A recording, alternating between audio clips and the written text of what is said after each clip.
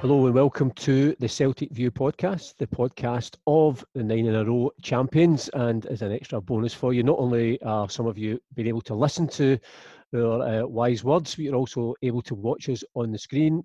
For those of you watching, you'll see that I'm Paul Cuddihy. I'm the editor of the Celtic View. I'm joined by my two Celtic View colleagues, Joe Donnelly and Tony Connelly. And guys, it's good to see that we're all on brand with the Adidas gear. Of course, today, August the 6th, is the day where the new kit is launched, the new superstore reopening, and we're all looking, I think, very impressive. Aye, nice to get used to the new uniform. I think it's very nice. Not that we're under pressure to say that, but no, I do. I'm very keen on the Adidas stuff. Smart. And Tony, it's almost like you've almost kind of got like a trickler effect going there. You've got the green tracksuit top, the white t-shirt, and the ginger beard. Yeah, I know. Green's my favourite colour, not just because of Celtic. I think it goes well with the ginger. And again, just for some people will just be listening to this, but we have to give you some kudos for being the guy who's got the appropriately stacked bookshelf behind you.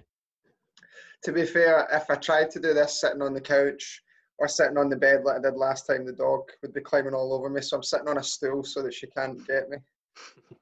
Well, if she does make an appearance, we hope that she's obviously on brand as well with some suitable Celtic gear.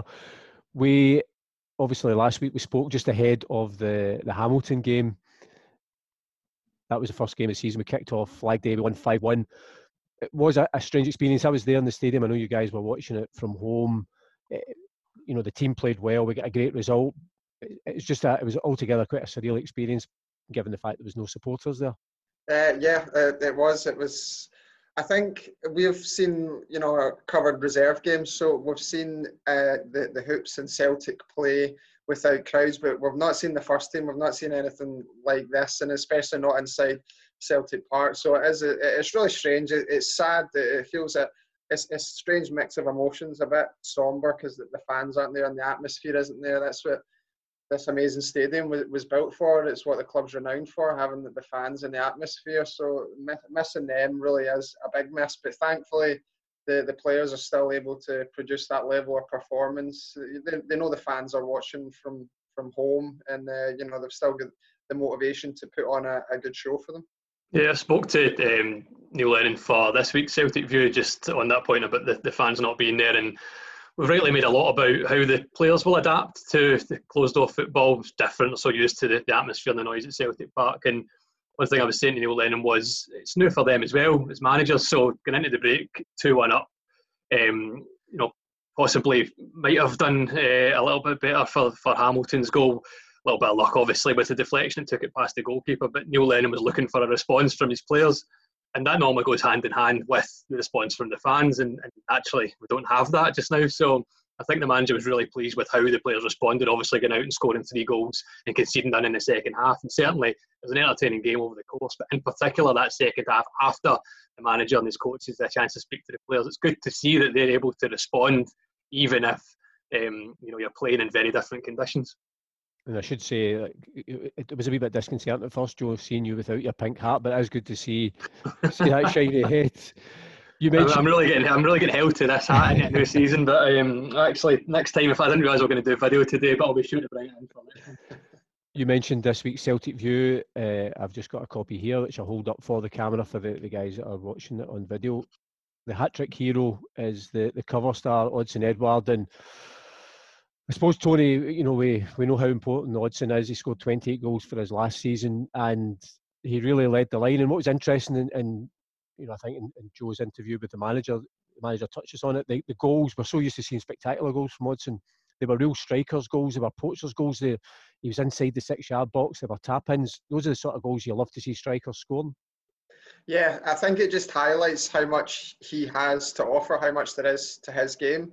He's brilliant at, curling it in from outside the box or beating a couple of players and slipping it past the keeper. But like you say, he showed real striker instincts there. I think it just shows how much he's continuing to mature.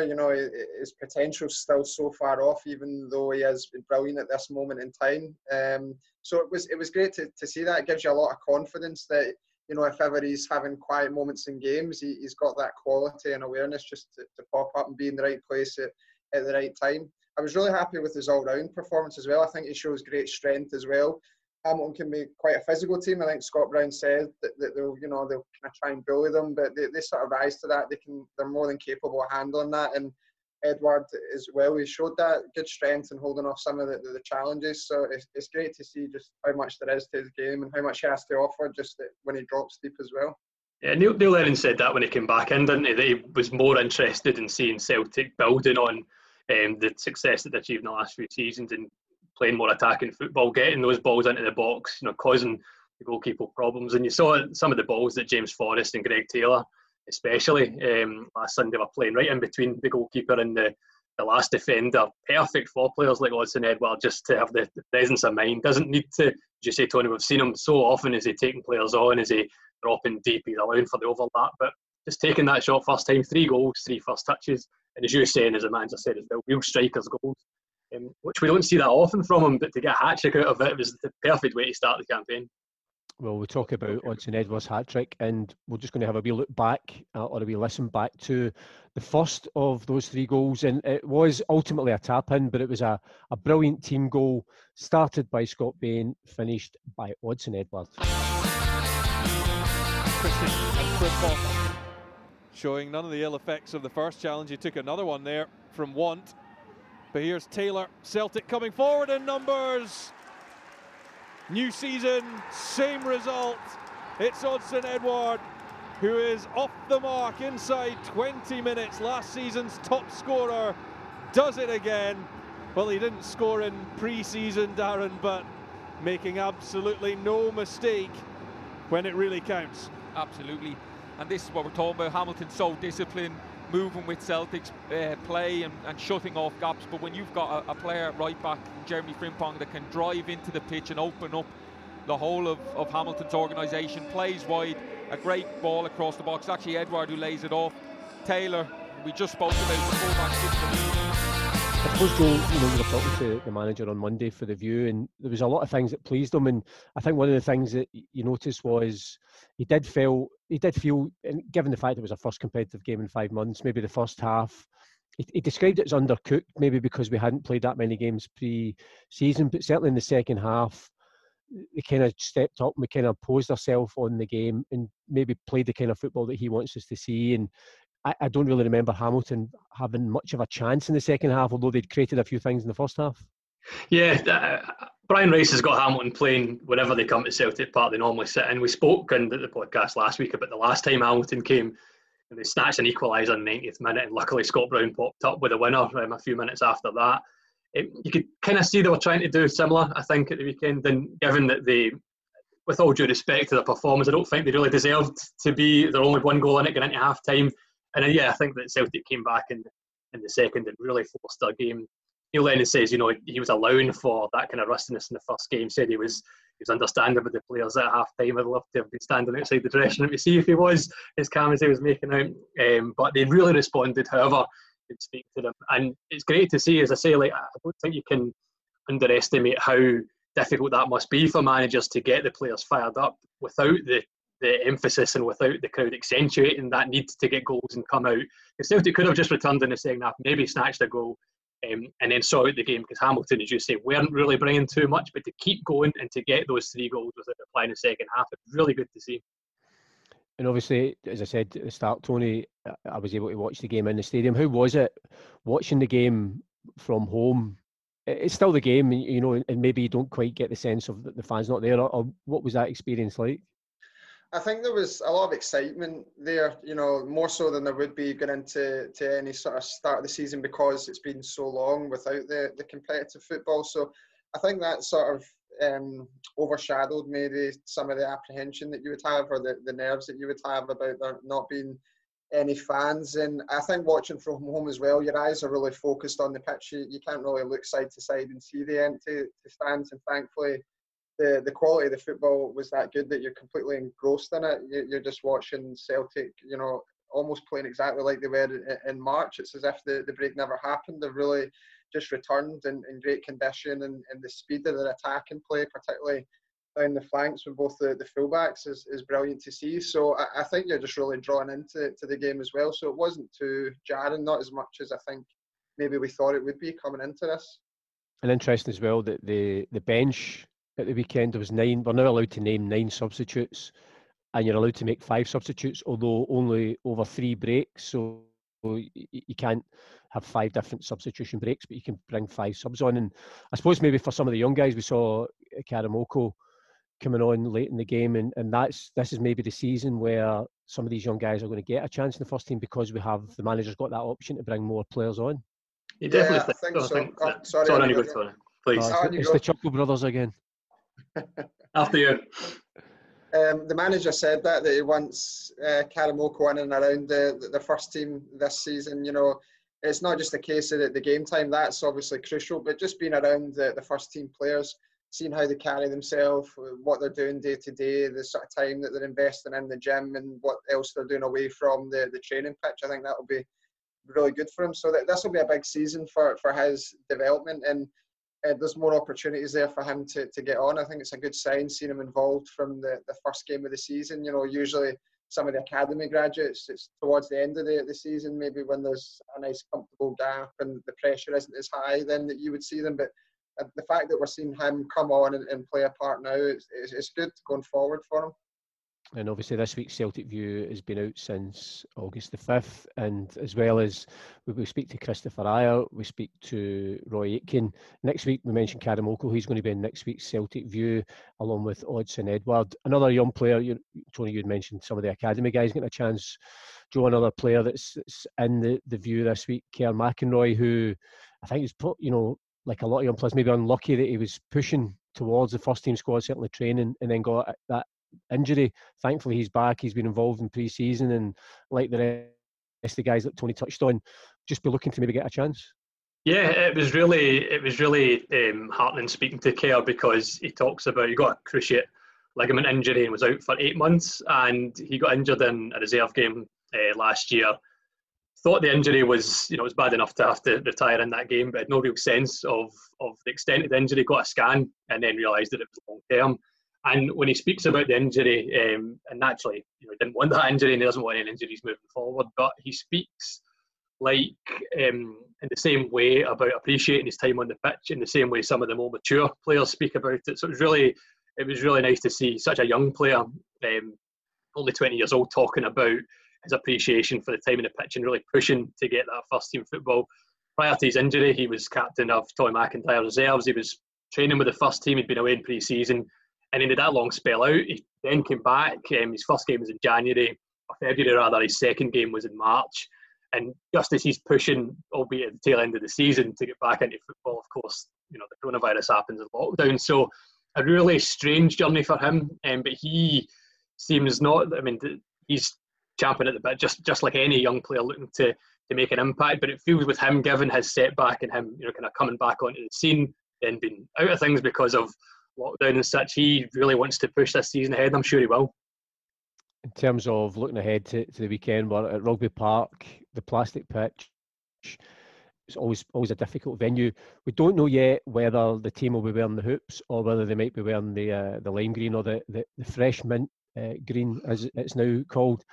I have to say, as soon as I saw that new away kit that's coming out, I think on the 18th of August, obviously it took me back to memories of Love Street 86, but it is an absolute belter. And I know I mentioned at the start that they've redone the Superstore, they've redone the Girl Street store as well. It's all Adidas branded, and I think some of the mannequins in the Superstore are modelling the away kit just now, and I just think that is going to fly off the shelves. And whether it gets its debut on Sunday, I'm certainly going to be wearing it in future podcasts, I have to tell you right now.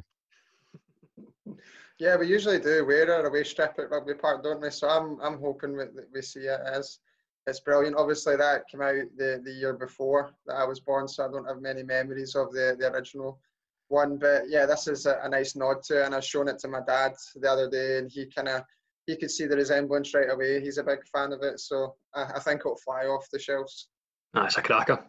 In terms of the game itself, obviously Rugby Park, because I think mainly because of the surface, it can be a real leveler, and it obviously gives the home side an advantage because they're used to playing on that surface. Joe, you and I are going to be there on Sunday. I take it we're just going to be expecting the usual tough game, again, because Kilmarnock have that familiarity familiarity playing on the artificial pitch?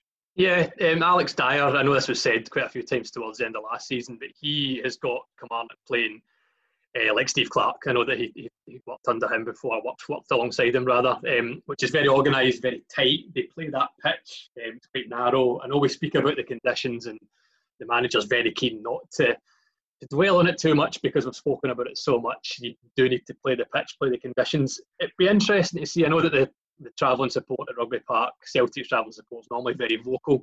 So I do think that Celtic will actually miss their portion of that at Rugby Park. If they can play similar to how they did back in January, I would really fancy Celtic, but it will be a very different game from last Sunday, I suspect. You'll expect Kilmarnock to sit deep, to play tight, to try and catch Celtic on the break. You'd have to assume Celtic will be playing their kind of familiar press. I think it'll be a physical game, and I think because there's no atmosphere to drown it out, a very limited atmosphere to drown it out, I think you'll hear a lot of crunching tackles. I think that Neil Lennon's men will be up for it, but I do think it'll be a very different game from what we've seen so far. And I'm not sure who the official is on Sunday, Tony, but it's Tom Boyd and I that are on commentary duty for Celtic TV, so I'm sure Tom will be, as usual, praise the officials for the good work that they do throughout the game.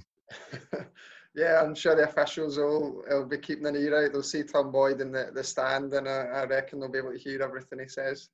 And I suppose, in a way, the manager mentioned in the View, Tony, about the fact that it was the first competitive game last weekend. Gave the players a couple of days off, and then they're back preparing. Kilmarnock, they obviously lost at Easter Road last weekend 2-1, so they'll be keen to try and get their season off to a winning start. But I suppose you want to build. The manager said every point is precious every season, but particularly this season, you want to kind of build that momentum of win after win in the early stages of the campaign.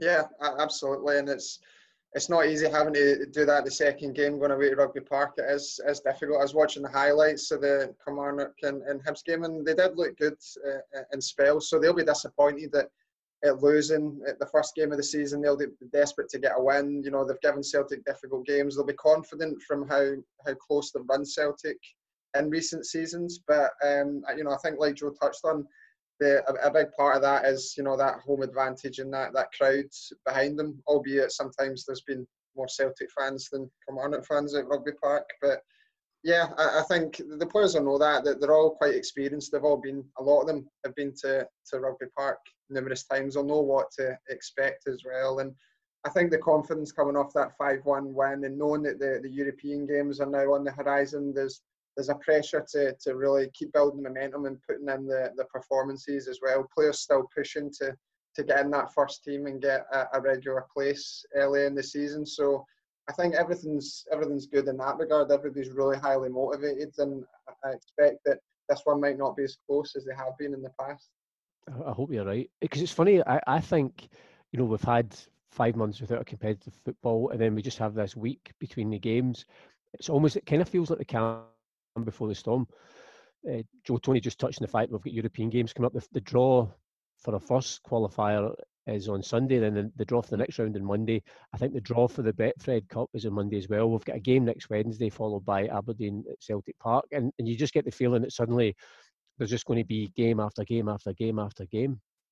Yeah, and of course the schedule's changed. We've normally played European qualifiers before now. We're going to get them later in the month. The semi-final of last year's Scottish Cups at the end of October and November, successful there. You've got a final 5 days before Christmas. So the players always speak about playing game to game. They always speak about the congested schedule, particularly on this side of the year. It's a new challenge this year, and I was speaking to the manager about that in the Celtic View this week as well, saying that, again, our natural focus is on the players because they're the guys out in the pitch, but there's so much of a new challenge posed for the coaches and the manager because they need to set the timetables and the programmes when they're playing all these games, new fixture schedules and such. The players are well versed in how busy it is in Scotland, particularly on this side of the year. And again, sometimes it can frustrate us in the media when we're looking for that hook in an article, but the players are so adamant game to game. I think this season, given that there will be external pressure, given how important the season is in Scottish football, particularly for Celtic, that game-to-game mantra, whether it's Wednesday, Saturday, Wednesday, Sunday, Thursday, wherever we're playing in Europe, will be extra important this year, and I'm sure the players will be diligent, not getting carried away, not thinking too far ahead, and just focusing on that next fixture. And obviously, we've done it in the past in the podcast. I'm going to put you on the spot in terms of Sunday's game. Joe, I'll start with you. How do you see the game going and a score prediction? I said 2-0, didn't I, on the game on Sunday, so I was well off with that. I'm going to go 2-0 again, though. I'm going to say conservative first half. I do think that Kilmarnock will try and pick Celtic off, try and catch them in the counter-attack, but I think that over the course, Scott Brown is forever talking about the fitness levels of the squad, and I think we're already seeing that, even though we're only one competitive game in. I think 2-0 and 2 goals in the second half. Not willing to pick a scorer, but happy with that scoreline. The thing is, the law of averages suggests if you just predict 2-0 every week, you're going to right. Yeah, I think that's it. I'm just hedging my bets. Only you already hinted the fact that you think it might be a wee bit more comfortable than previous visits. Yeah, I hope so. I think I'd go for 3-0 this time, and it'll be a bit different, what that surface is like when I'm thinking back to that opening goal. It started with Bain and Frimpong, running inside with that pace. The pitch at Rugby Park doesn't really allow for that to the same extent. So maybe set pieces, corners, might expect Julian or something to get header. Maybe having to play the long ball a bit more, but odds on showing great control and bringing it down and holding off challenges. So it doesn't really worry me too much. I think this team have shown that they can score goals in so many different ways. So I'm going to go 3-0. And I'm going to just plump for 3-1. So hopefully, as long as the Celtic win, it doesn't really matter what the scoreline is. Yeah, and it'll be a bonus if they wear that lovely away strip as well. Absolutely. Well, thanks guys for joining us on the Celtic View podcast. Remember, this week's Celtic View is out, and you can also order it online, or you can download the digital version. We're already working on next week's View. We'll have Odsonne Edouard, Karamoko, the interview with Peter Latchford as well, and lots of other stuff. And as I say, thanks for joining us. We're going to finish with a goal from Rugby Park, actually. And the goal is from a couple of seasons ago. It's the goal that is billed as the night Scott Brown won the league. It was a last gasp one, and I think everybody who was there or everybody who watched it on Celtic TV will remember those momentous scenes when the captain, who ended up getting sent off as a result of his celebrations, scored what proved to be the winner at Rugby Park. Celtic come again. Well, we have seen late drama in the past. We spoke about Tom Rogic's wonder goal that won it 1-0. The ball's knocked forward, looking for Weah. Takes a first touch, is exquisite. Bayev tries to flick it. Well, it was such a tight angle, and it's a corner kick. Well, the official over on the far side signals for the corner. Could this be the moment? Fingers crossed. I actually thought that was a bye kick in all honesty, Paul, but what a touch from Timo Weah as he's taken the long ball down. It was tight for Bayo, and he's managed to get himself in a position where he's won his team a corner. As you say, Paul, here we go. It could be last minute drama. Callum McGregor with the delivery in the last 60 seconds, fires it across the far side, looking for Boyate, heads it back, it's a chance for Brown. It's gone into the net! Scott Brown has scored! What a magnificent strike! It took a deflection. The Brunei again, and Celtic into injury time, and they're leading by a goal to 0. Fantastic, Paul. I think it was over 700 games since Scott Brown had scored when he scored the other week against St Johnstone, and he's now scored again, which is surely the match winner.